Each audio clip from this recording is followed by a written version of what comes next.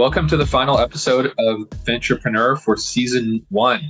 We're finishing off the year 2022 here, and Eli and I are going to recap the year, talk about what's happened in Fintech, also look forward and think about what might be coming next. So thanks for joining us this season. We look forward to having you back next season.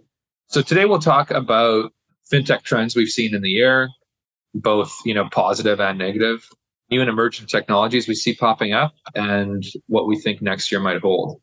So with that said, let's start with Fintech trends for the year. And certainly embedded finance is a word that's been tossed around more and more.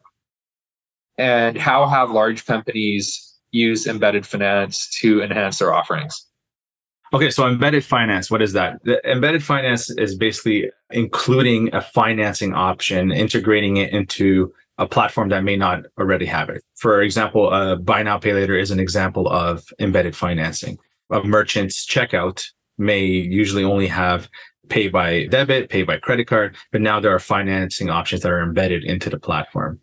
That seems to be growing more and more and more. There's some companies that are playing just in the space where they're enabling embedded financing, meaning that they'll go and talk to a merchant who has both business to consumer clients and they have business to business clients. And from that, what they're basically saying to them is, let us be your entire embedded finance program, and we will find the lenders that will be able to fill those gaps for you and offer the financing. And so there are different forms of this, but one that we're most familiar with, again, is at checkout, a buyer comes to buy something, and at the end, they have multiple options, like a waterfall of options to borrow from through one application. So again, to summarize, embedded financing is simply having access to financing somewhere where you didn't normally have access. Yeah, and I think that's quite interesting, your point about how there's companies now popping up that are inserting themselves between merchants and the buy now, pay later lenders. That's kind of new, really, like most of the buy now, pay later growth has been lenders going in and integrating themselves at point of sale. But in terms of 2022 kind of trends and review, we've really seen a proliferation of these businesses, Charge After, Jafiti, and others. So it's interesting to see that layer being created and offering more options to buyers at the point of sale. What do you think about that business model in general? Yeah, I think it absolutely makes sense. So there are, on one side, merchants who are very good at doing what they do, which is selling whatever the product is that they sell. And on the other side, you have lenders who are very good at what they do, and that's lending to borrowers.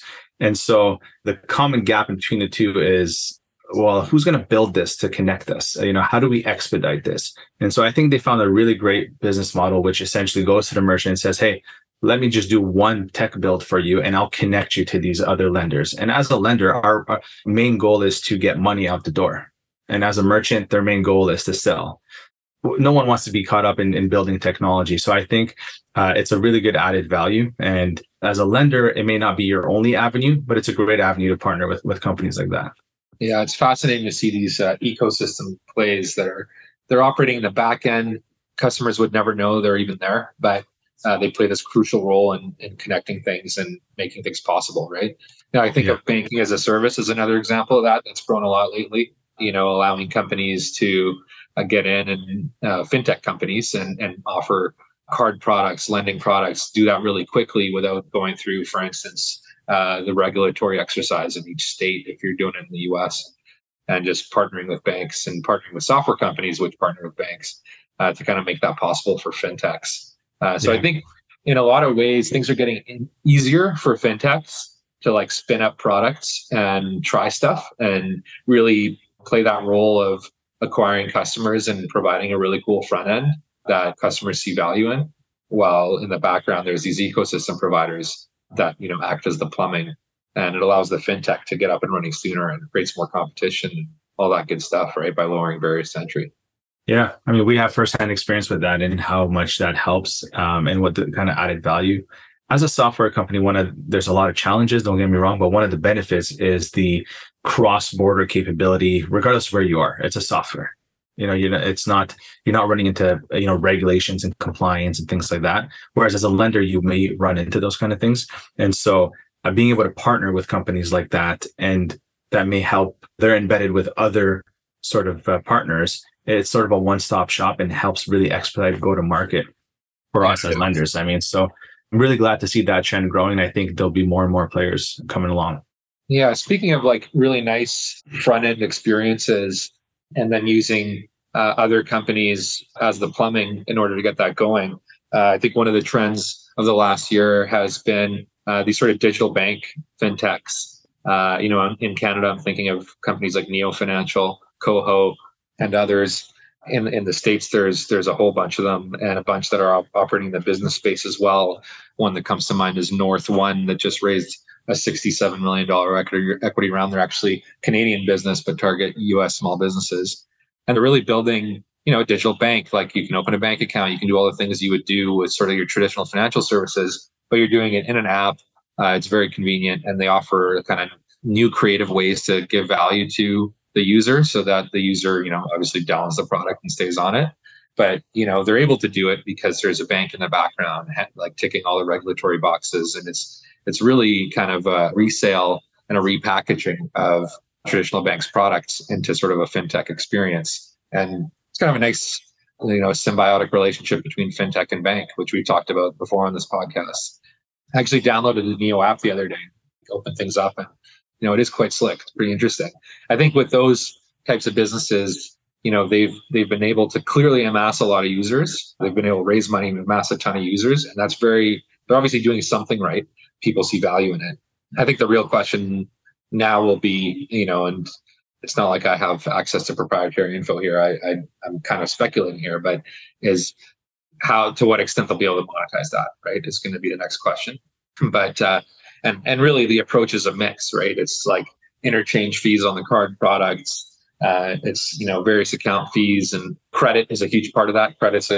There's margin in it, and there's monetization that you can do there. So it's a question of how much can you get the user to sort of use these things and drive that lifetime customer value up to make these things viable. So that's what we'll see over time. But it's been interesting to see just more and more options out there for even things just like having a deposit account through a fintech, which is, relatively new.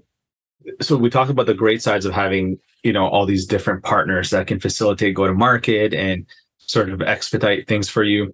One thing that you do have to be careful about, and I think it's a learning that we've gone through over the last little bit, is you got to stay within sort of what makes sense in your unit economics, because no one's doing anything for free, right? And so there are so many different vendors, but you got to sort of pick and choose the highest value ones that they're obviously going to have their own fees and so on.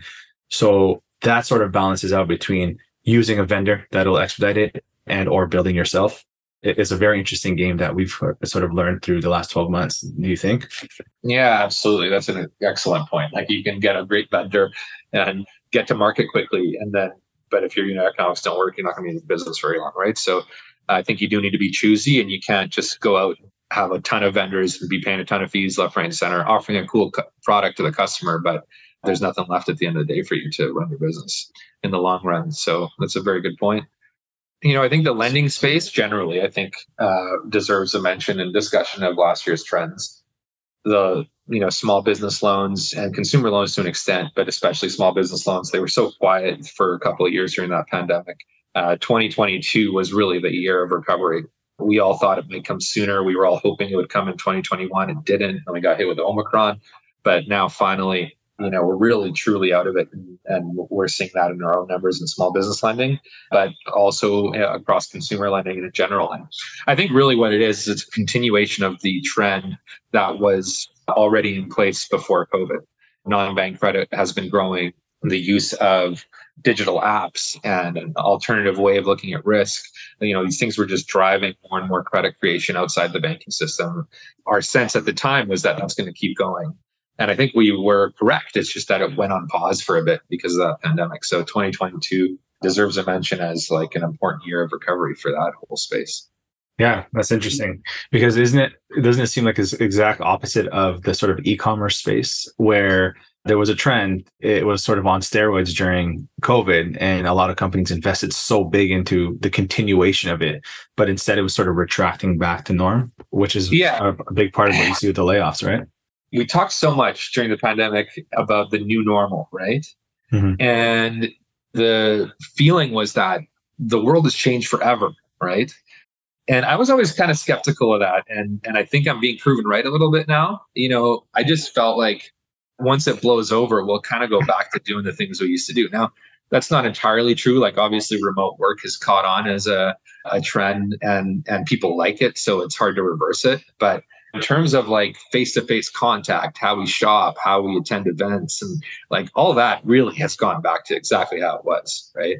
Yeah. And I think there was a thinking that none of those things would look the same ever again. And I always thought that was just alarmist and probably just a symptom of too much panic and anxiety. So, yeah, here we are, and we're kind of back to a normal baseline on all of this stuff. And so, yeah, you're absolutely right. There was some overinvestment there.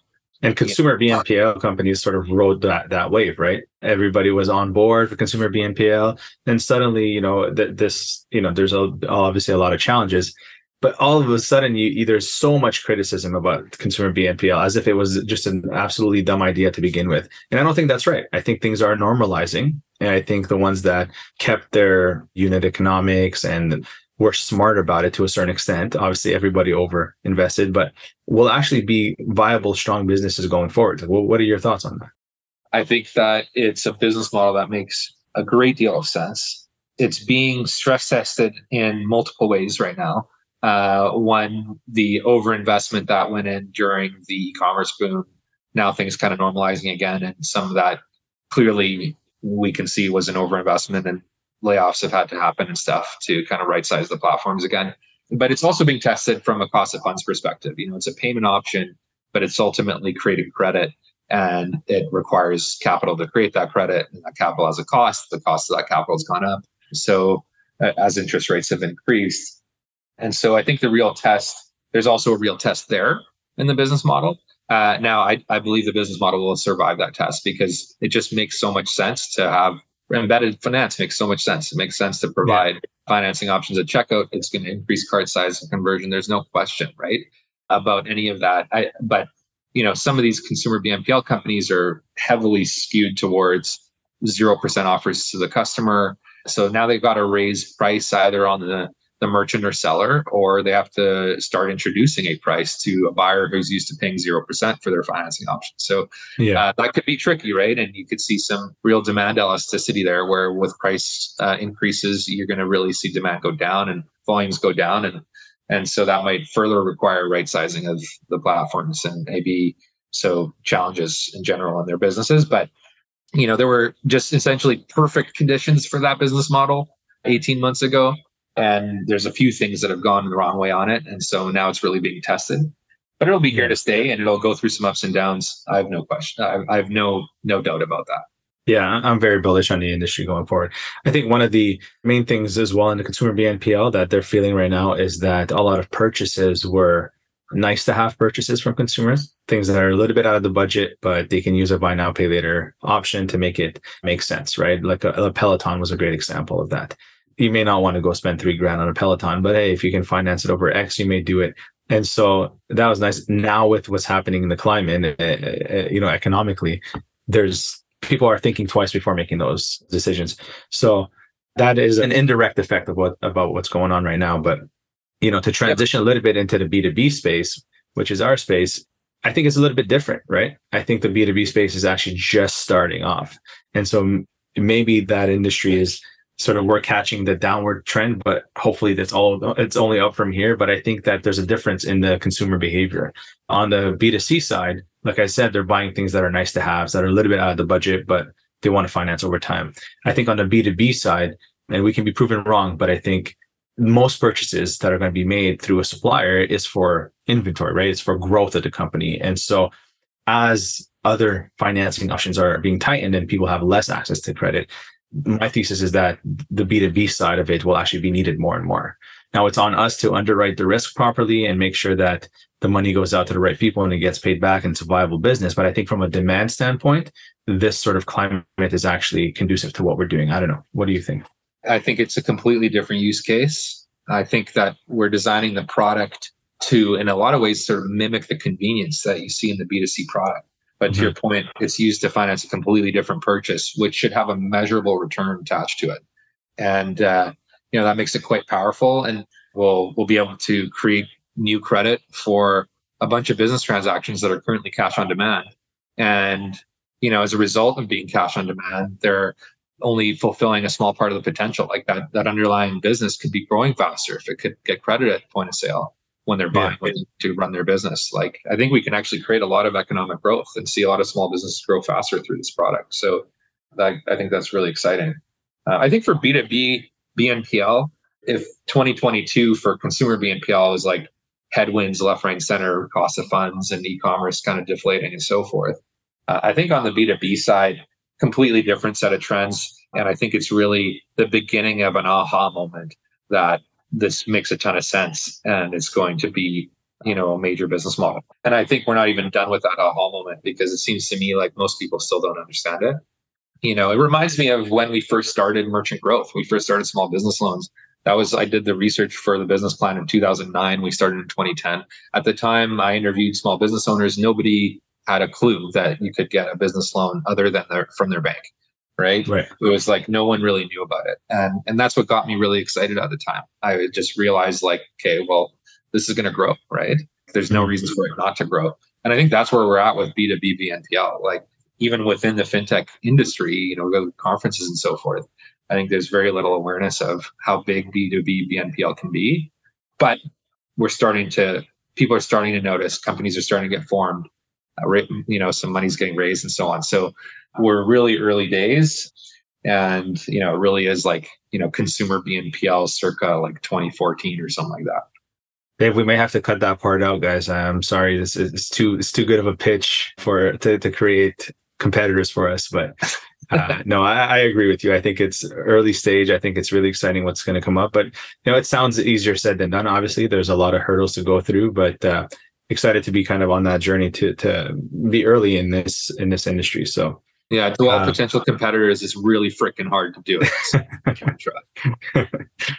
All right, Dave. So let's switch gears a little bit to sort of the last trend I wanted to talk about on the 22, for the year 2022, before we move on to sort of what we think is coming up. And that last topic is open banking. I know there's a lot to be said there, but why don't I just leave it to you to give me your thoughts on open banking and where we are with that?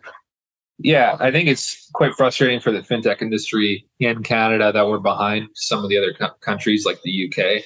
And really what it is giving a customer, whether they're a consumer or small business, the power to share their financial data with anyone they want to share it with. And for fintechs to be able to get that data and offer better services, currently, a lot of that data moves through sort of inefficiently and is prone to kind of errors, or you might get a certain amount of history from one bank or less with another.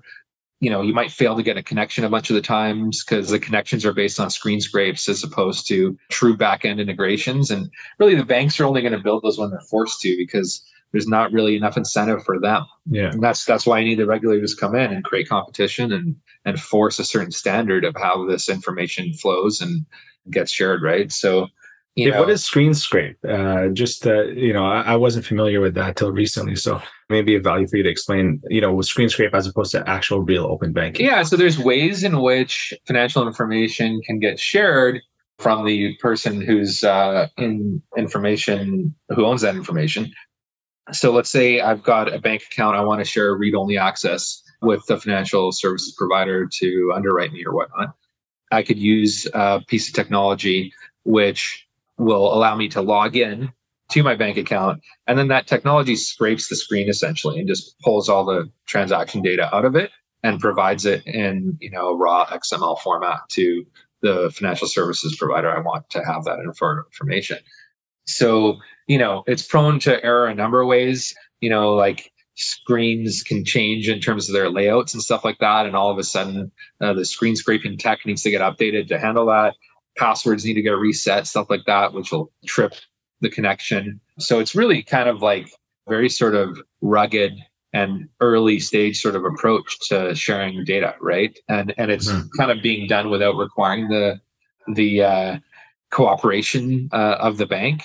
And that's why they've gotten going. And already it gets tons of use. People clearly want to use these things. But if you could actually have proper connections built, they'll be so much more reliable than the current state. Okay, great. So screen scraping, like you're saying, is essentially just getting access to a read-only thing, whereas open bank seems like it's a lot more integrated and embedded on an ongoing basis to someone's bank account or their financial information, and it'll help people, lenders like ourselves, be more proactive, I guess. Any sort of examples that you can give of that, or explain that a little bit further on the open banking side? Yeah, definitely. Yeah, there's fintechs that are offering analytic services. So by having an ongoing bank connection, they can analyze what's going on and provide helpful alerts around your cash flow and stuff like that. For companies like ourselves, Merchant Growth, we provide lending products, and we provide ongoing lending products. For instance, revolving lines of credit and top-ups on existing term loans. After a small business has paid us down for some period of time, we'll offer a top-up. Those things could be done a lot more conveniently and a lot more automated if we had this ongoing data feed that was reliable, and we could, essentially just, it could be as easy as a text message to the borrower and say, hey, would you like this top up? Reply yes or no, and that's it. No other action required on their part, right? But because these connections today aren't entirely reliable, in theory, they can update. But like I said earlier, with the password issues and stuff like that, oftentimes the connection starts to break. You end up having to reestablish that connection. And it's just, you have to bother the individual to kind of reconnect, and they don't want to do that. We don't want to make them do that. It really doesn't help anyone. So those connections would allow those types of interactions to just go a lot more smoothly. And Dave, you and I were at a conference just last week, and sorry for the company, I can't remember the name right now, but it's a company that does essentially like collections. They help companies do collections in a more automated way and a more sort of customer friendly way. He said a stat that was really interesting to me. I don't remember the exact amount, but essentially that majority of people that are late on payments are mostly because they forgot. And open banking is such an important tool in that space, where instead of just waiting and being reactive to things, companies can use open banking to be more proactive about it. Like merchants can send more reminders, or for example, or us as lenders may say, hey, we've noticed based on your cash flow that X, Y, and Z keeps happening, and you have this coming up. Would you like some, would you like X amount of money to cover that? So this kind of more proactive approach will be so much better for the end user once open banking actually establishes itself in Canada. Yeah, I think that it would be hugely valuable to those people. Like the kind of examples you gave are examples of payment reminders and helping people stay on top of cash flow. It's sort of like if cash is tight, right? And it might be stressful to get reminders, right? But like, would you rather get a reminder ahead of time, or would you rather a payment balance and then you have to deal with the consequences, right? Yeah. That's more stressful, right? So, absolutely. I think that sharing data and having fintechs interact with you in a more proactive way and make it so it's easier to manage your finances. I don't, that's a great thing. I think people will embrace it overall. And I think people will recognize that it's worth sharing the data to get those benefits. Some people are more protective of their data than others and might feel differently, but I think most will see the value. Yeah. So hopefully the government's listening in, and we can persuade them a little bit to move on this. But no, that was a good recap on open banking. So let's move sort of to the last topic and look forward a little bit. What are you excited for in 2023, Dave? And what do you see, as trends coming up? I think for next year, it's going to be a super exciting time for B2B BNPL. We're going to see some of these business models really get tested, and a few will start to scale inevitably, I believe. And I think that small business and consumer credit providers are going to see growth in their loan books after a couple of slow years during that pandemic. The sort of long-term trend is resuming, and I think we'll see that in 2023, barring, knock on wood, something really strange in the environment happening. We'll be watching interest rates closely to see where they actually level out, whether inflation can get under control. These macro things obviously have a major effect on financial service providers, especially credit providers, and especially BNPL in the consumer space. So, I don't know a crystal ball. I don't know exactly how that'll shake out, but it'll be interesting to watch. But I do believe that business model will make it through. Yeah. Okay. And then I think from my side, this is a tough question. Again, we don't have the crystal ball, but there's things that I'm hoping continue, and there's things that I think will also happen. So I do hope that the B2B BNPL continues on its trajectory and growth and sort of starts making more sense to people in the B2B industry the way it did on the B2C side. I think that's a direct thing that I'm hoping for. But what I think will continue to happen is on the open banking side, there are so many different technologies that are coming from it, from the idea of open banking and how they're facilitating things between merchants and borrowers, between lenders and the small business lenders and the small businesses themselves. But that's not going to happen here in Canada yet until the regulations catch up. But I think it'll be a good test case if it continues growing in the UK, continues growing in Australia, continues growing in the US. There'll be more and more for people in Canada and in the lending space to bring to the government as a case study, right? And to push this along. So I'm hoping that continues. But other than that, obviously there's challenges with the everybody talking about a recession. We'll see how that plays out. But yeah, I think overall I'm excited for 2023 to see where this industry is going to go. Likewise, and just want to say thanks so much to all of you who've listened to episodes throughout this season of Fintrepreneur. We started this podcast to have interesting conversations and have a little bit of fun, and I'm actually surprised at how much fun we've had with it. So look forward to continue doing it with the next season starting next year. So thanks a lot, and happy holidays and happy new year.